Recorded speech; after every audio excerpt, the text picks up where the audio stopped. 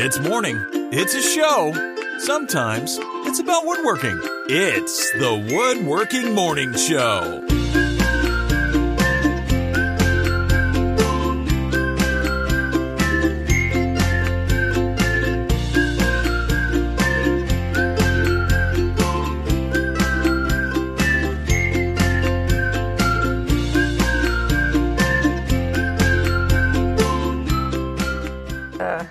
It's really fun watching the Wood Whisperer do Instagram stories to get ready for the show. Isn't it, though? If you follow me on all platforms, And it can be quite I was just on a Instagram. multimedia experience.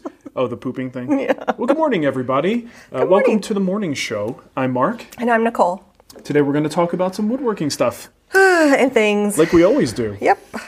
First, I want to show you my new mug. Mm-hmm. This is the Ember mug. Have you guys seen this thing? You basically bought it for yourself for Yes. Christmas because you got your mom one and she got I you bought my mom one. one and she got me one, so it's all good.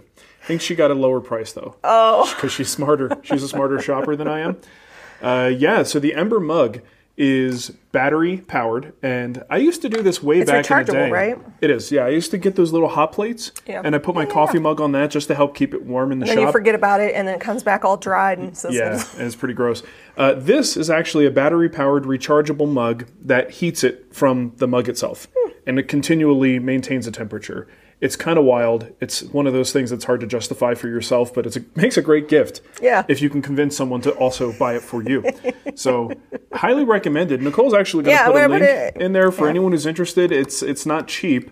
But it's been great. My mom has one now. How long does the charge last? An hour? It's actually disappointingly short. But the idea is you're supposed to be able to put it back down on the thing to kind of recharge as you go. Yeah.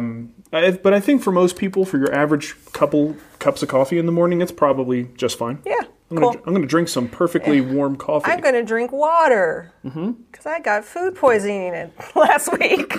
Yeah, check this out. Jishu80 says, can I just say how much I love my new Wood Whisperer t-shirts? Comfy. Yeah, So you're wearing one everybody's got their t-shirts. That's I'm one of the wearing new one. a Guild version right now. Soft. Oh, got a super chat. Oh, we do? Well, let's put that up there. Little foot. I need my glasses. Little foot. Could call the morning stream the Morning Wood Show. You know, we've never heard that before. Thank you for the super chat. Yeah, thank you for the super chat. Yes, we've been recommended that title many times. Many times, and it was almost too obvious of a joke, so we didn't do it. Yeah. Let's thank some people, Nicole. Yeah, okay. I want to thank Jose Gonzalez, Jeffrey Lesky, the Craftsman Studio, Chris Newman, John Peckham, Greg Mitchell, Charles A. Berg, and Rod Cottrell. Did you get for helping us out? Did you get the YouTube? Yep, they're in there. Yay. So that's patreon.com/woodwhisperer, and also the little join button for the whole membership thing on YouTube if that's something you're into. Both of those help support us, completely optional. You certainly don't have to do it. We just appreciate you watching. Yeah. All right, and the last thing I want to do before we get into our questions is quick sale announcement. Those of you who already bought the book, this is not necessarily something you care about. Essential Joinery is a book I wrote like 30 years ago. No. I was waiting for her to respond. I was like, it was like 2 years. It's 2 it's years like ago. a year and a half, 2 years ago. Yes, March of 2019. So when Mom moved back, Feels like when 10, Mom 20 moved years. to Denver, we discovered a couple more boxes of hardcover books that I didn't realize that we had. So now we have these limited edition hardcover. We're not making any more of these once they're gone, and we've reduced the price. It's only like $3 more than the paperback right now. It's like $30. So head to twwstore.com if you want the hardcover edition of Essential Joinery. Joinery is how we should pronounce it. I've been watching a lot of Schitt's Creek. She's like, Joinery. bye-bye. Is that how she talks? She says baby, bye-bye. I watched that show in clips Oh my when, God, when it's so you were funny. watching it. So This also will be autographed. Every book that we sell is autographed. So I just caught, and of course I just lost it. Okay. Oh, D. Blackwell just said, I still have your first shirt you sold.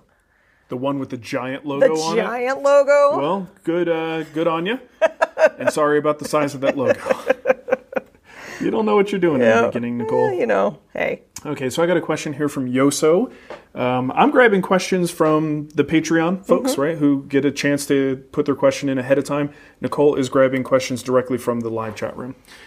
Okay, Yoso says, on your video about the Domino 500 connectors, you glued the tenons to the plywood, but put the connector side with the sticking piece of metal on the leg. put it on the other side. Okay, so that's on the leg. Is there any reason to do it this way? Okay, so what he's saying is you've got these connector bolts. That's actually what allows you to cinch these pieces together. But to give it more security, I actually put dominoes in there as well. So they just kind of go in. They get glued into one side, but they go dry into the other. So it's just there for strength and alignment. So what he's saying is, can you have all the things that poke out of a part all on one piece? Absolutely. I think I only did it that way just to kind of break it up. But you could certainly put them all in the leg if you wanted to. And he's saying, so for transport, if you're moving this thing, he's absolutely right. It's a lot easier to keep track of one part with all the little sticky things sticking out that you have to make sure don't bend or break, rather than having them distributed between two different parts. So yeah, totally, Yoso, you can absolutely do that. Hey, we just got a super chat in. You can throw it up on the screen. Got two, actually. Brian. Dos super chats? Dos. Ah, jeez, I went to click it and it moved.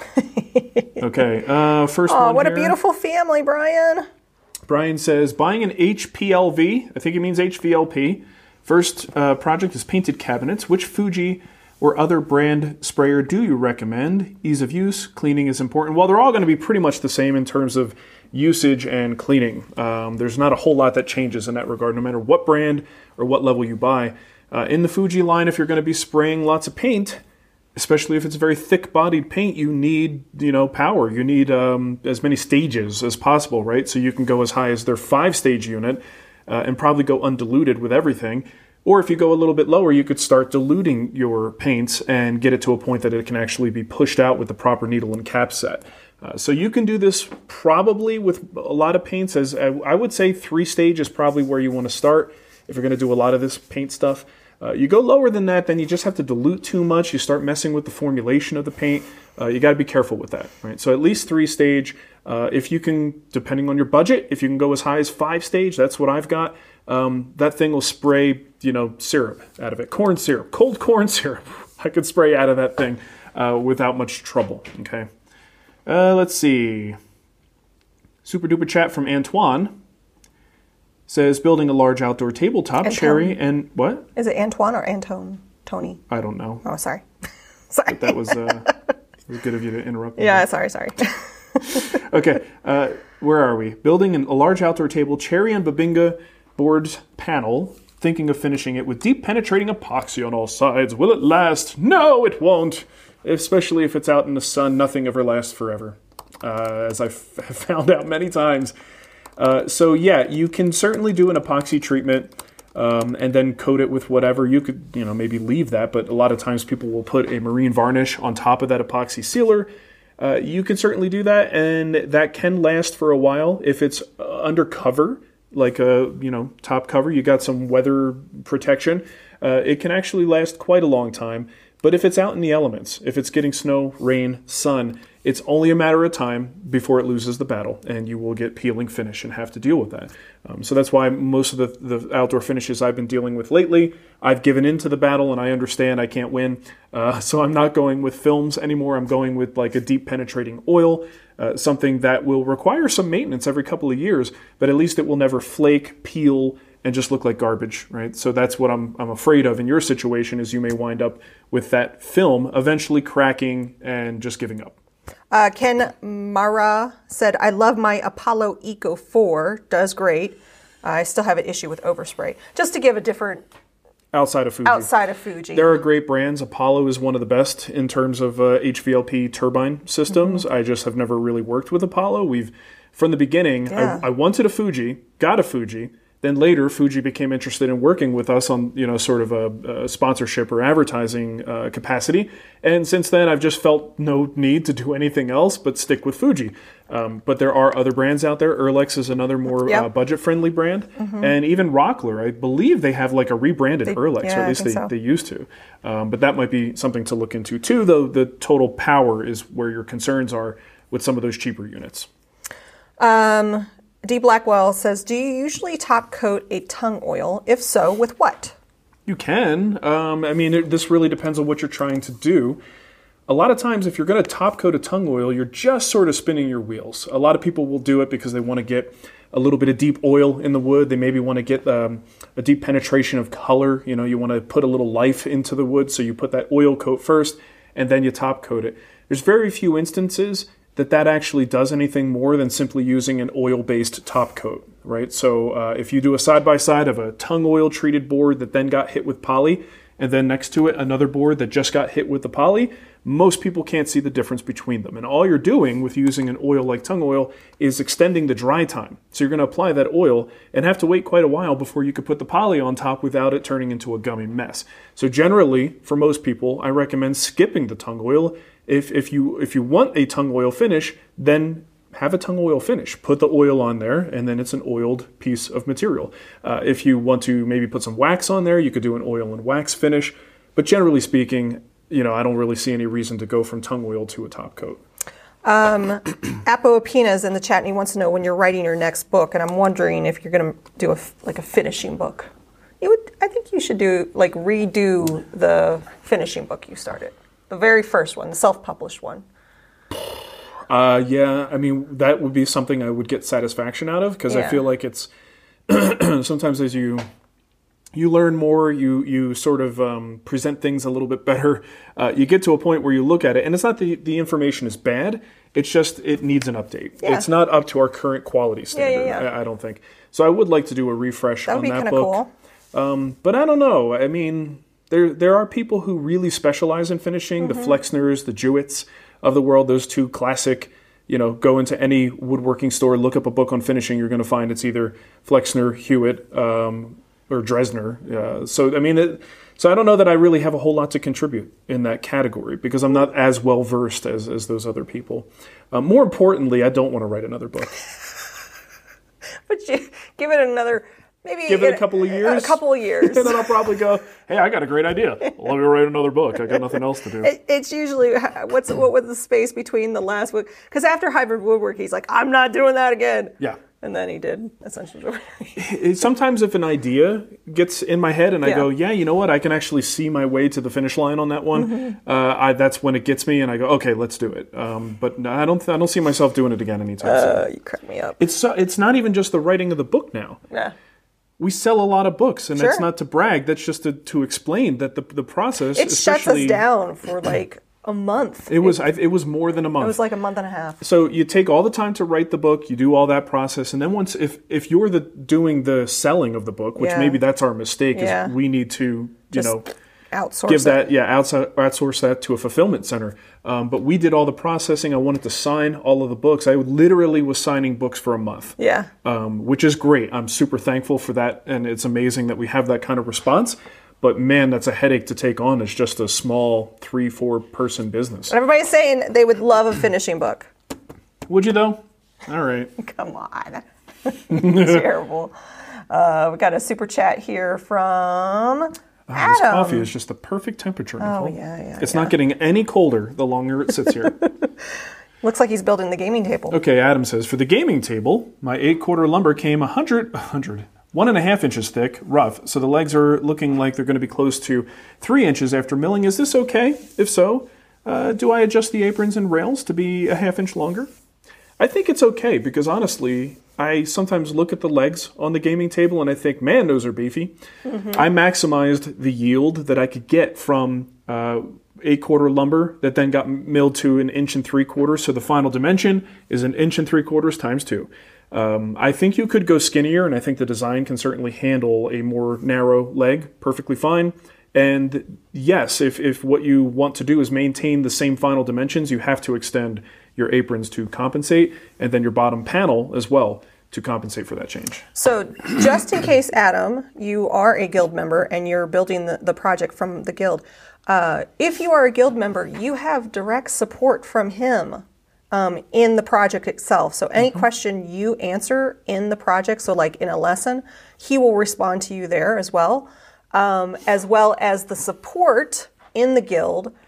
You can ask Matt or Mark a question and it goes directly to the inbox. And it doesn't have to be about that project, it's general woodworking questions. Sure, whatevs. So, and just thanks, FYI for the guild members that are watching. Thanks to Stumptown as well. Sent us a super chat and some nice words. Thank you, Stumptown. Stumptown. Okay. Okay. What else? You got some Patreon questions? I got some questions, yeah. Okay. I'm getting distracted by the chat, as is what I do. Adam, I'm not going to even try your last name, Adam. Adam says, as part of my quest to get better with hand tools and joinery, in 2020 I built my wife a jewelry box for Mother's Day out of a single piece of walnut and maple inlays. She was thrilled with the results. Here, I'm going to put up a picture here. Ooh. So you can see what we're talking about. Pretty. And I'll keep reading. However, after a few months, the side wing panels have started to bow badly outwards. Almost a 1-inch bow. Holy smokes. And she can't even close the box anymore. I milled the walnut from a piece of 8/4 stock, which I kept in my shop for quite a while to condition it after jointing and planing, and then finished with Danish oil and then wipe on poly. I thought it'd be good for any wood movement, but clearly I was wrong. Let me get another picture here for you. Any suggestions for how to repair this, or if it's not repairable, any tips to avoid the problem if I have to rebuild the sides? Was finishing the issue, or should I have built the sides as a panel and not a single wide board? All right, so what I see here, and I mean, here's the thing. Wood can be a, you know what, a BI. Sometimes it just does what it wants to do, and you could do everything right and things will go haywire. That's the joy of working with a natural product, right? So let's keep that in mind. That could also be a factor here. But if I'm going to point at what might be the problem, what could have possibly happened, you said that you gave it acclimation time. That's perfectly fine. But wood can be, it can take time, right? So if you take an 8/4 board and what looks to be, I don't know exactly how thick your sides are, but when I look at that picture there, I'm going to guess based on those box joints or those finger joints on the sides that you probably milled down to about a 1/2 inch or so.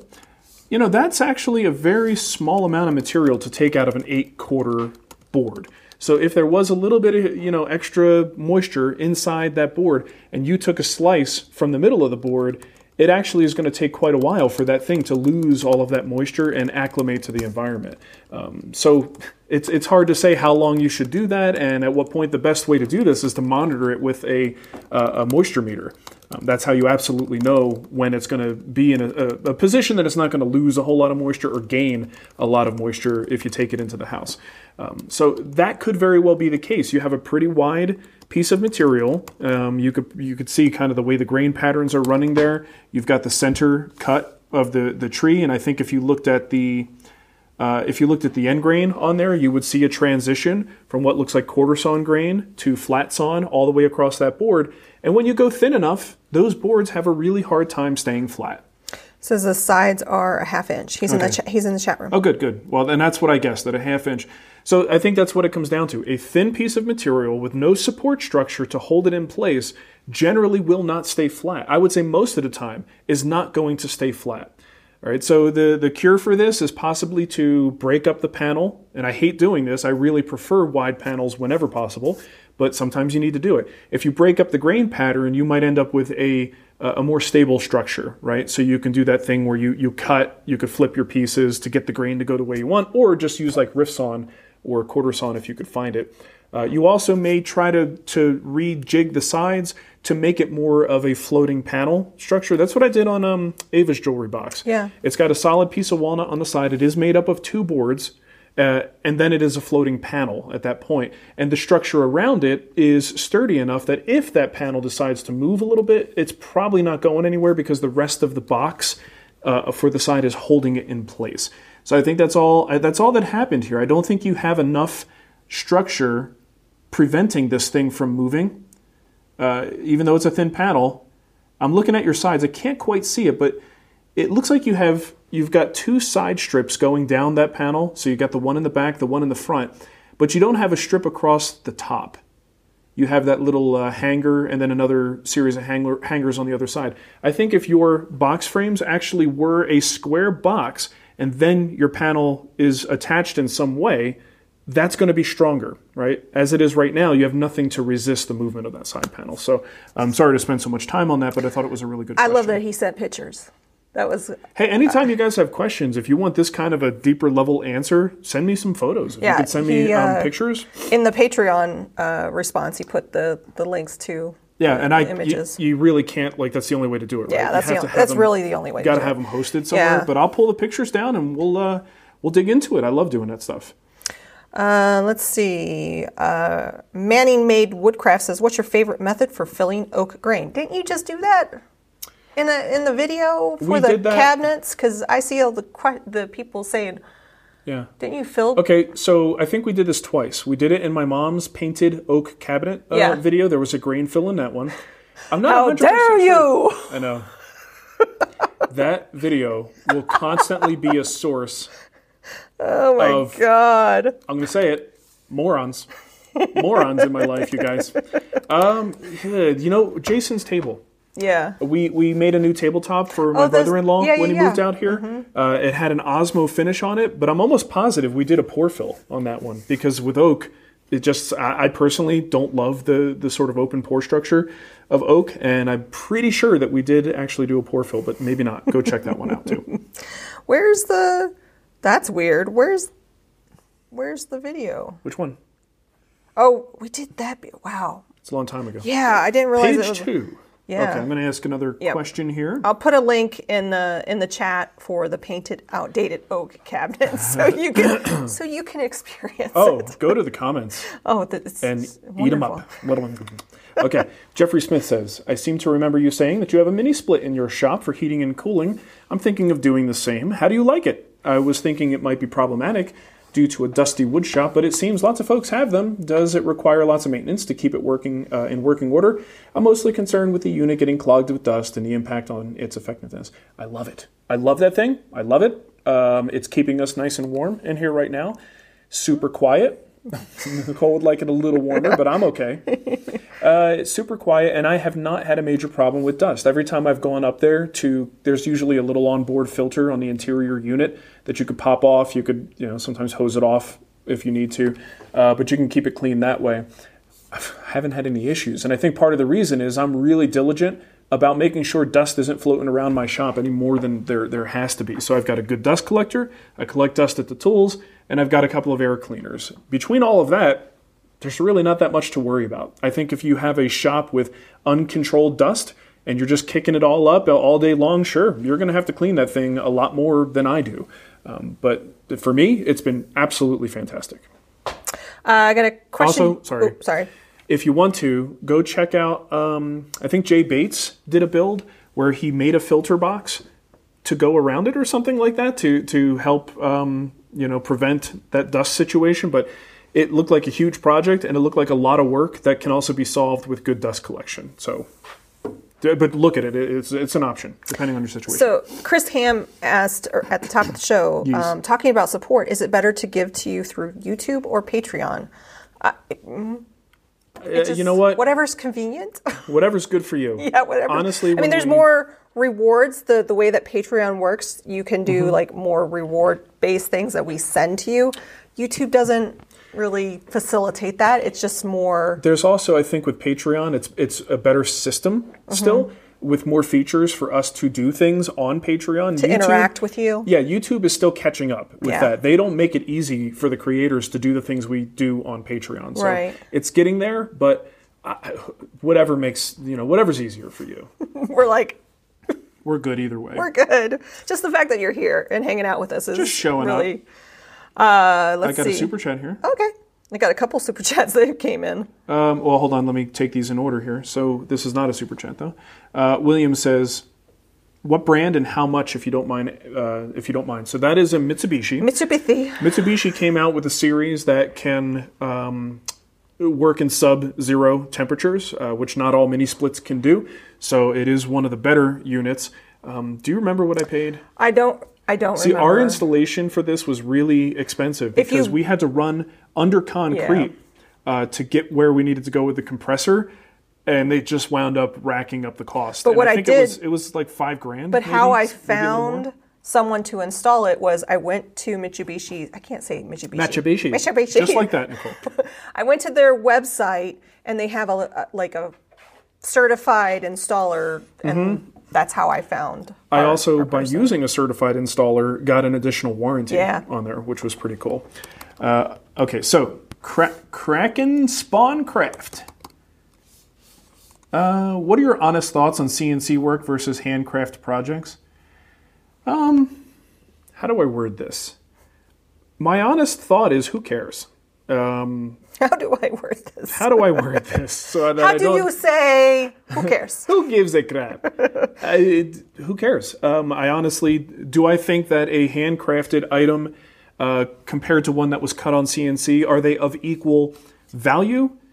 Yeah, I mean, it depends on how you value things. Certainly, the one that was done by hand required more work, more manual dexterity, probably more skill, hand skill. The CNC thing required more technical skill and maybe design skill to be able to get this thing to work. Because that's hard on a CNC. Do.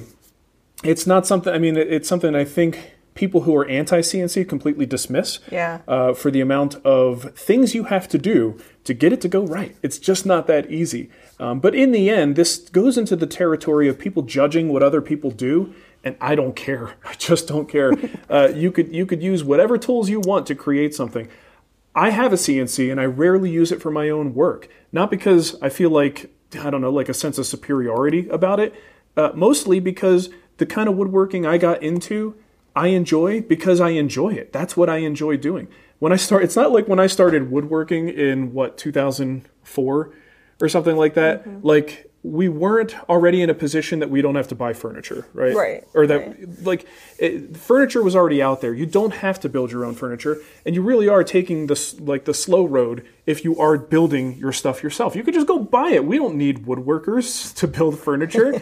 That was the same in 2004, and that's the same today. So just because there's a new tool, a new advanced way of doing it, doesn't necessarily mean that I get a lot of satisfaction out of doing it that way. So I continue to do the kind of woodworking I want to do. But in the end, I don't care. Use whatever you want to use. If it makes you money and you can do higher throughput and get more stuff done, all the power to you. Scott Reichinger did a super chat and said, need a pointy detail sander. Dust collection is important. Suggestions? What's a pointy? I don't know. Is that the I think he asked that question. Fane, sure. The pointy one. Yeah, they make one. Festool makes one. You can get like a little mouse sander, like a Black & Decker deal. Yeah. But basically the triangular shaped pan. He asked that in the guild too, and I didn't really have a good answer for that. I've got one of the Festool units. That's a tool that comes out for DIY projects. Yeah. Very rarely in woodworking. Unless I'm refinishing a door, right? That's when that sander comes out, and I'm like, I am so glad I've got this sander. But 99% of the time, outside of this project, I don't care about it. So I don't have a great suggestion because I do have the Festool. Yeah, I see the Fein, F-E-I-N, right? Yep. One a lot. The orange one. I see that one a lot. Okay, Brian wants to know, if using a card scraper instead of sanding, do I need to wet to raise the grain before applying finish, specifically Rubio Monocoat? Okay, well, you don't necessarily need to raise the grain before Rubio. That's something that some people do. I just finished 2 desks. We did not raise the grain, and it feels fine. Oil-based finishes are not going to... Are you done with these? Yeah, they're pretty much done. Woo! Oil-based finishes are not going to raise the grain like a water-based finish. Usually, we raise the grain when we want to prevent the next coat of finish, whatever you're going to put on there, from raising the grain, right? So that's why you do it. If it's an oil-based finish, you usually don't have to, but you can, because sometimes in some woods, even when you put an oil on it, you do get a little bit of that raised roughness. So it can be a good precautionary measure.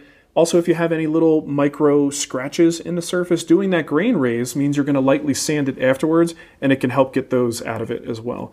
And a lot of people will find that what they call, popping the grain popping or water popping, which really confuses things, because the world I come from, popping the grain is something you do on figured woods, not something you do on a floor. But they do it anyway. This water popping process kind of opens up the pores a little bit more, so that if you're putting color on the wood, it actually makes the color a little bit more intense. So there's another reason why you might consider doing it. Got a Patreon question? But the scraping doesn't make any difference in how the grain raises.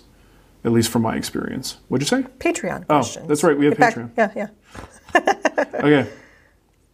Ken Coyle wants to know. He says, in my weekly email reminder, which I never ignore, it says that we use random.org to select a winner after the show for a free guild project of your choice. I remember you used to actually select a question from the show, but now do the random.org thing. Do you ever announce the winner so that the rest of us losers will know who to congratulate and envy? Maybe during each week's show, you could just throw out a quick congratulations to the last week's winner, Ken. Notice he put his name there. That's pretty slick. Again, I said it, so we must have to do it. He goes, I think you should say exactly that every week. Mm-hmm. So yes, we used to do that, and then I started forgetting, and it takes up parts of the show, and we were just trying to focus. So if you win on that post, I actually reply directly to the winner after the show. So the original morning show post on Patreon. Yes. And you can go back and look at last week's show, and you'll see the winner. And I say, congrats, email me. You won a project. Yep. So try not to make that big of a deal about it. And I think we should give Ken a free project for having big balls. And I think from now on, I will call him Big Balls Ken Coyle. Can you write that down? No. No, I mean, write down that we're going to give Ken a project. Okay, I'll See, sometimes all you have to do is ask, but you never know, because depending on my mood, it might go the other way, and I might go in and start taking projects away. Yeah, because you writing that question puts you in the running, because what happens is I count up all of the people that have asked questions, I put it into random.org, and then it gives me the number, and that's how I do it. We don't promote it much anymore, No. and the whole point of it was kind of a promotional thing, like, hey, come to the live show, you might get a free project. Yeah. Yeah, we should probably do it that way in the future. I stopped doing it that way because you were I just forget about it. No, you were like, "Arr, Was I? arr." Was that really what I was like? Yeah. I'm pretty sure that's a little bit of an exaggeration. Black Goat Woodworking. Can you go over your zero clearance setup that you have on your Capex? I see it in videos, and I think it's simple, straightforward, and wouldn't mind a quick walkthrough. Well, look, I can't give you a walkthrough, but I can send you a link to a product. I'm going to put this in the chat room. This is on Amazon. It's got a fantastic name. It's the cauliflower zero clearance insert for the Capex miter saw. So you replace this little plate, the standard throat plate that's in there. You replace that, and what this system is that I really, really love is you buy the replacement inserts, and they're just kind of like dovetail shaped, and you slide those suckers right on in, and you're good to go. So you're buying a plate with the insert in there, and then you could buy a pack of extra inserts when you need to change it out, and it's called cauliflower. Cauliflower. Like the food, although I don't know if it's spelled the same. And I'll put, he should have. It is not spelled the same, which is an interesting marketing decision. Yeah, right. You know what I mean? Cauliflower is C-A-U-L. Yeah. This is spelled C-O-L-L-I. So I'll put this, if you don't see the link in the chat, I'll put it in our Amazon store, so amazon.com/shop/thewoodwhisperer underneath Friday Live. So yeah, that's where it will be. That's pretty cool. Got another question? I got questions. I do. Brian I got Thorpe, lots of questions. I used Rubio Pure on some spalted hackberry and hard maple, and it gave the wood a yellow appearance. I heard somewhere that if you use Rubio White, it'll keep the light-colored woods the original color. Is this true? If you experimented with any of the Rubio colors, I've experimented with darker colors, like brown and walnut color. Haven't done much beyond that. I think there is some logic to the white thing, right? But I don't have any experience with that. You'd have to try it out. You can get samples from them too. It probably will cost you shipping, but you can get sample bottles with the different colors and just see how it's going to impact the wood that you're working on. But yes, Rubio Pure is an oil, right? And all oils, generally speaking, are going to yellow your lighter colored woods. So a lot of times if you're trying to avoid that, people go to water-based finishes. But if the white version works, that would be interesting. I got a question here from Anthony. He said, I believe this was covered in an episode of Wood Talk, which is back, by the way. New episode just dropped an episode this week. Woodtalkshow.com. But I can't remember which one. Do you wear a respirator when using hand tools that produce a lot of dust, like saws? No. I mean, no. No. No. I don't. I don't do an excessive amount of sawing. Usually if I'm sawing, it's going to be joinery, so it's a quick cut. Most of the dust produced by a saw is heavier, larger particles. You're not kicking as much fine dust into the air like you do when you sand.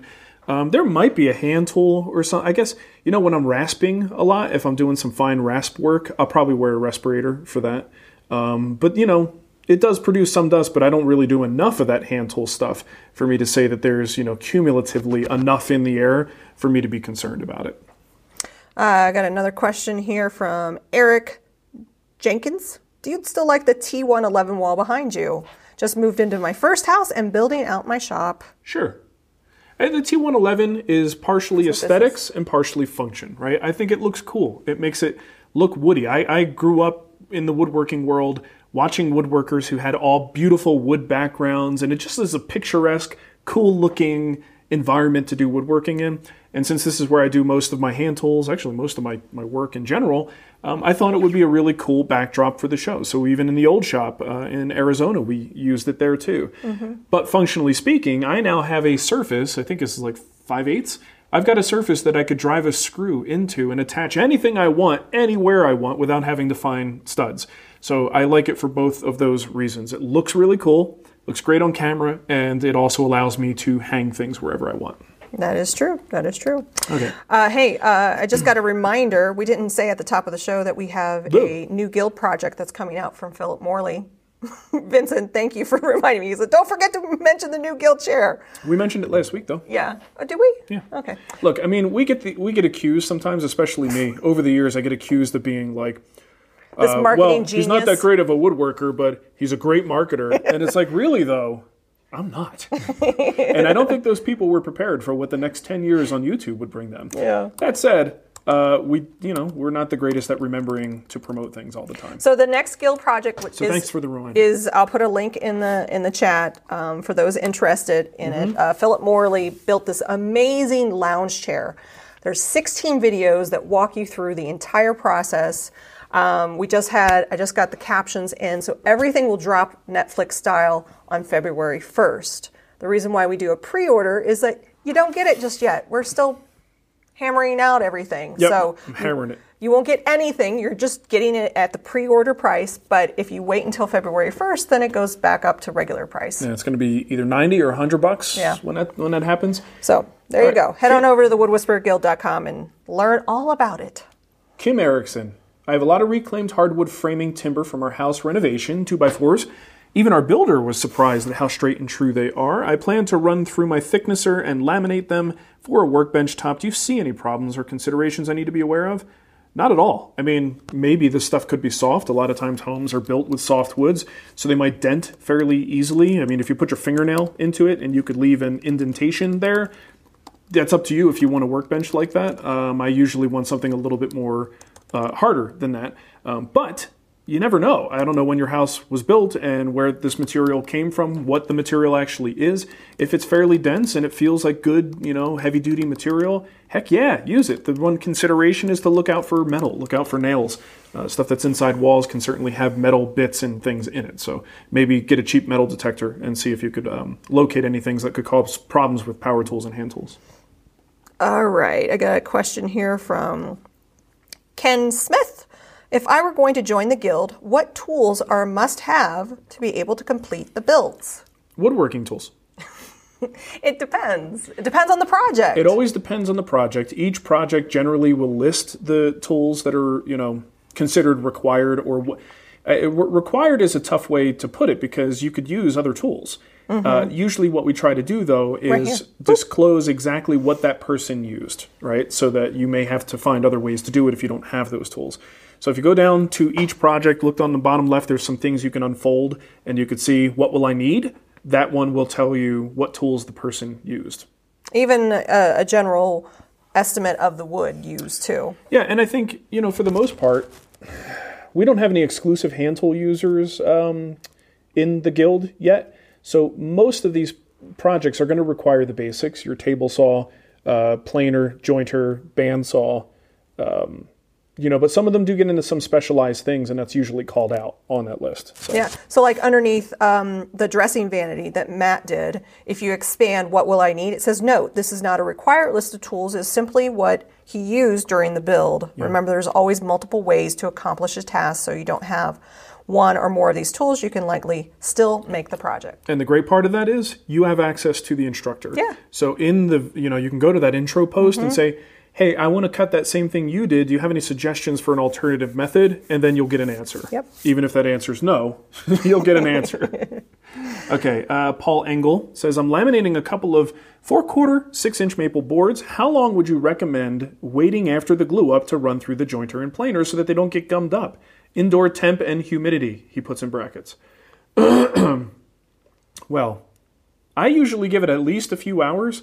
If the glue is in a state that it could potentially gum up your jointer and planer knives, I wouldn't be planing it. Usually if I'm planing something, I want to make sure that any of that squeeze out is firm. It's hard. It's sandable.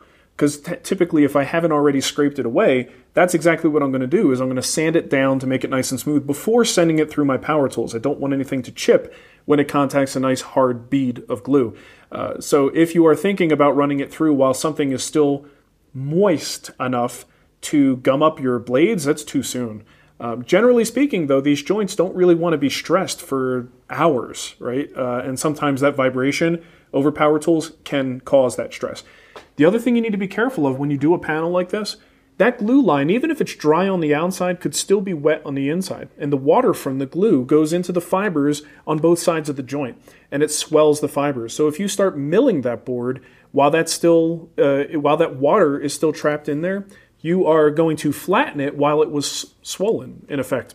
So that after you do the flattening and you let that board sit there and you go back the next day, there's a real good chance you could have a divot there because the moisture was still leaving the board and now it's shrunk down to its normal size, but you removed material while it was swollen with moisture, right? So you can wind up with a little divot on that glue joint. So it's a good idea with panels to give them at least 24 hours, I would say, before doing any big time milling on it to just completely be safe. Overnight is certainly adequate.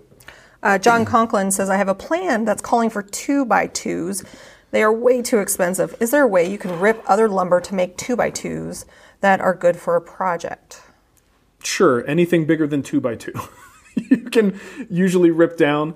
When you say 2x2, I don't know if we're talking about construction lumber. Yeah. This is terminology you would usually hear when it's simple numbers like that. Yeah, like so like a Home 2x4, it's always like, well, it's not actually 2x4. So I don't know exactly what your target dimensions are for the final material. If it's true hardwood that needs to be 2 inches by 4 inches, well, then certainly you're going to want to get material that's much bigger than that so that when you cut it and do all the milling, you're going to end up with a final dimension of 2x2. Mm-hmm. It's a little bit tricky, though, because I don't know exactly what the final true dimensions are, and if you're talking about starting with construction lumber. But yes, anything larger, for the most part, you can cut down. Just keep in mind, if this is a construction lumber thing, if you try to cut down a 2x4 and get two 2x2s out of it, of course, we're talking the numbers are going to be less than that. Yeah, because they're never really 2x2, right? They're not, but I'm really more concerned about the fact that when you cut a 2x4 down the middle, chances are it's not going to stay straight. So if your pieces are long, you may wind up getting a pretzel on your hands. After that cut. David Hernandez did a super chat, a nice super chat, said more Robux. Kids aren't playing Roblox anymore. Oh, we took that away, you guys. It was too much. Too much. Talk about that in the after show. Yeah, we'll talk about that. If you It was actually the best thing we did with our children. Our kids are 9 and 5. Yep. The best thing we did this year in 2020, Robux, let's say, was getting rid of Fortnite, getting rid of Among Us, getting rid of YouTube. Yep. YouTube is a monster for kids. Anyway, he says, best, I'm thinking he meant yo best wood for my outdoor barbecue. I'm in SoCal. We'll put a cover when it's not in use. I don't want to break the bank on this. I think this is red. More Robux. Yo, best wood for my outdoor barbecue cart. You got it? Yeah. You got to think like Yo. slang. Yeah. Yo. Okay. Best wood for his SoCal. Got a cover when not in use. Don't want to break the bank.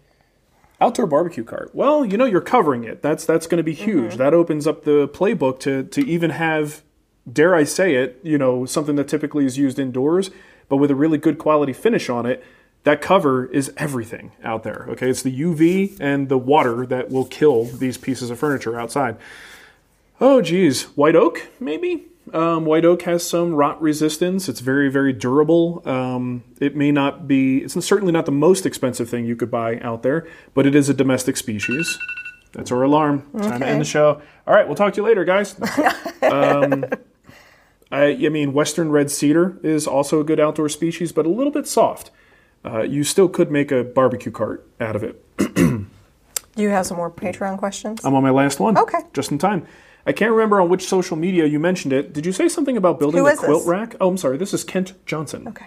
Kent J. Johnson. I was asked to build one and don't know if that's something you will be doing soon. So I have 2 projects coming up after these gaming desks. One is going to be a quilt ladder. You've seen those, right? In the magazines for furniture. You know what I'm talking about. What are they called?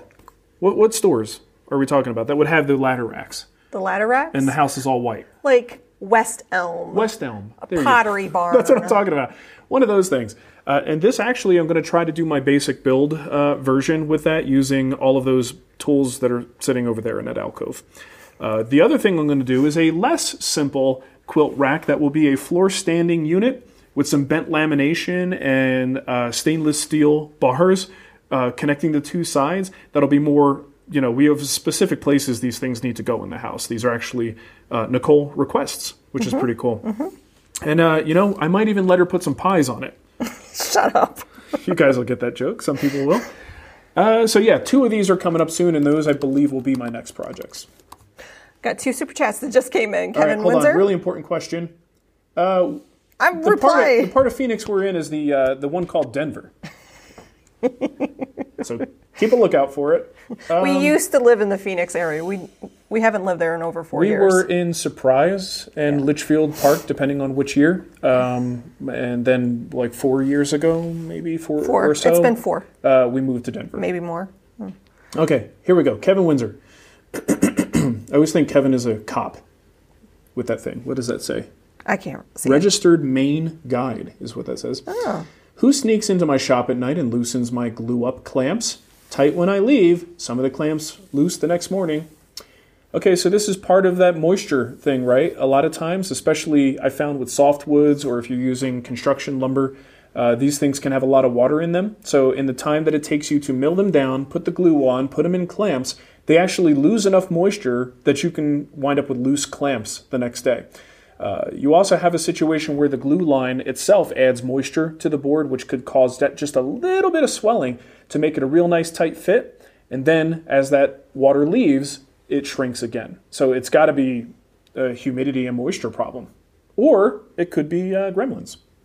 Okay, last one from OJ. Thank you for the show. Very acceptable. Look, we strive to be pretty mediocre. Yeah. Don't get those expectations too high. Yeah, just like on the barbecue channel. I mean, I don't pull any punches. My tagline is making perfectly mediocre barbecue for like 10 years now. I don't think we need to take a whole lot of pride in what we do. We just need to get through it. That's what we're all here for, aren't we? Mm-hmm. We are. Good stuff. You know what? We need to do, like, for this show, Yeah. we have to have funny testimonial quotes. Yeah. And we'll have one from OJ that says, perfectly acceptable. Perfectly acceptable. So, hey. As advertised. If you ask questions during the show and I missed them, I'm sorry. We only do this for 45 minutes. But we do have an after show, which we answer more questions. But if you really want to get that question answered, you got to either get in at the top of the show or sign up for Patreon. Yeah. So the after show is about to happen right now. The link for that will be on Patreon. I'm gonna put the link. Nicole put the link in there For the Patreon post. And if you're a YouTube supporter, you just need to go to the community tab and the link to the video is right there. Yeah. You can ask questions on that too. Is there any heat in your shop? You're all bundled up. I'm cold. My hands Nicole's are cold, freezing. And I have a short sleeve shirt on, right? So my arms would get a little bit chilly. And I warm up very quickly once I start working. Oh. But standing here is not doing that for me. I forgot a super chat from Brian Murrah. Okay, go ahead. If I used a card scraper instead of sanding, do I need to... Already answered it. Oh, did you? Yep. Never mind. Done and done. I did forget it. Okay, thank you for watching, everybody. Remember, the Essential Joinery hardcover book is ready to roll, $30. It's a big sale, and once these are gone, they're gone. So twstore.com if you want to get a copy. Give my mom something to do. So Craig and Robert are trying to keep us here. They both just did a super chat. You guys. And Craig said to enhance your mediocre barbecue. Oh, thank you. Which I cannot eat right now. And Robert Pride says, I hope the super chat is at least partially acceptable. So absolutely acceptable. It's very kind of you. Thank you guys so much. We really appreciate it. Hope you're it. having a good day and hope you have a good weekend. Can you guys hear that? Sounds like a helicopter, but it's actually one of those compactor units that they use. We have brick all around this house, just brick patio, and the way Denver soil moves, all over the place. Hey, we'll talk about that in the after show. All right, fine. You want to be that way, Nicole. See you guys. Bye.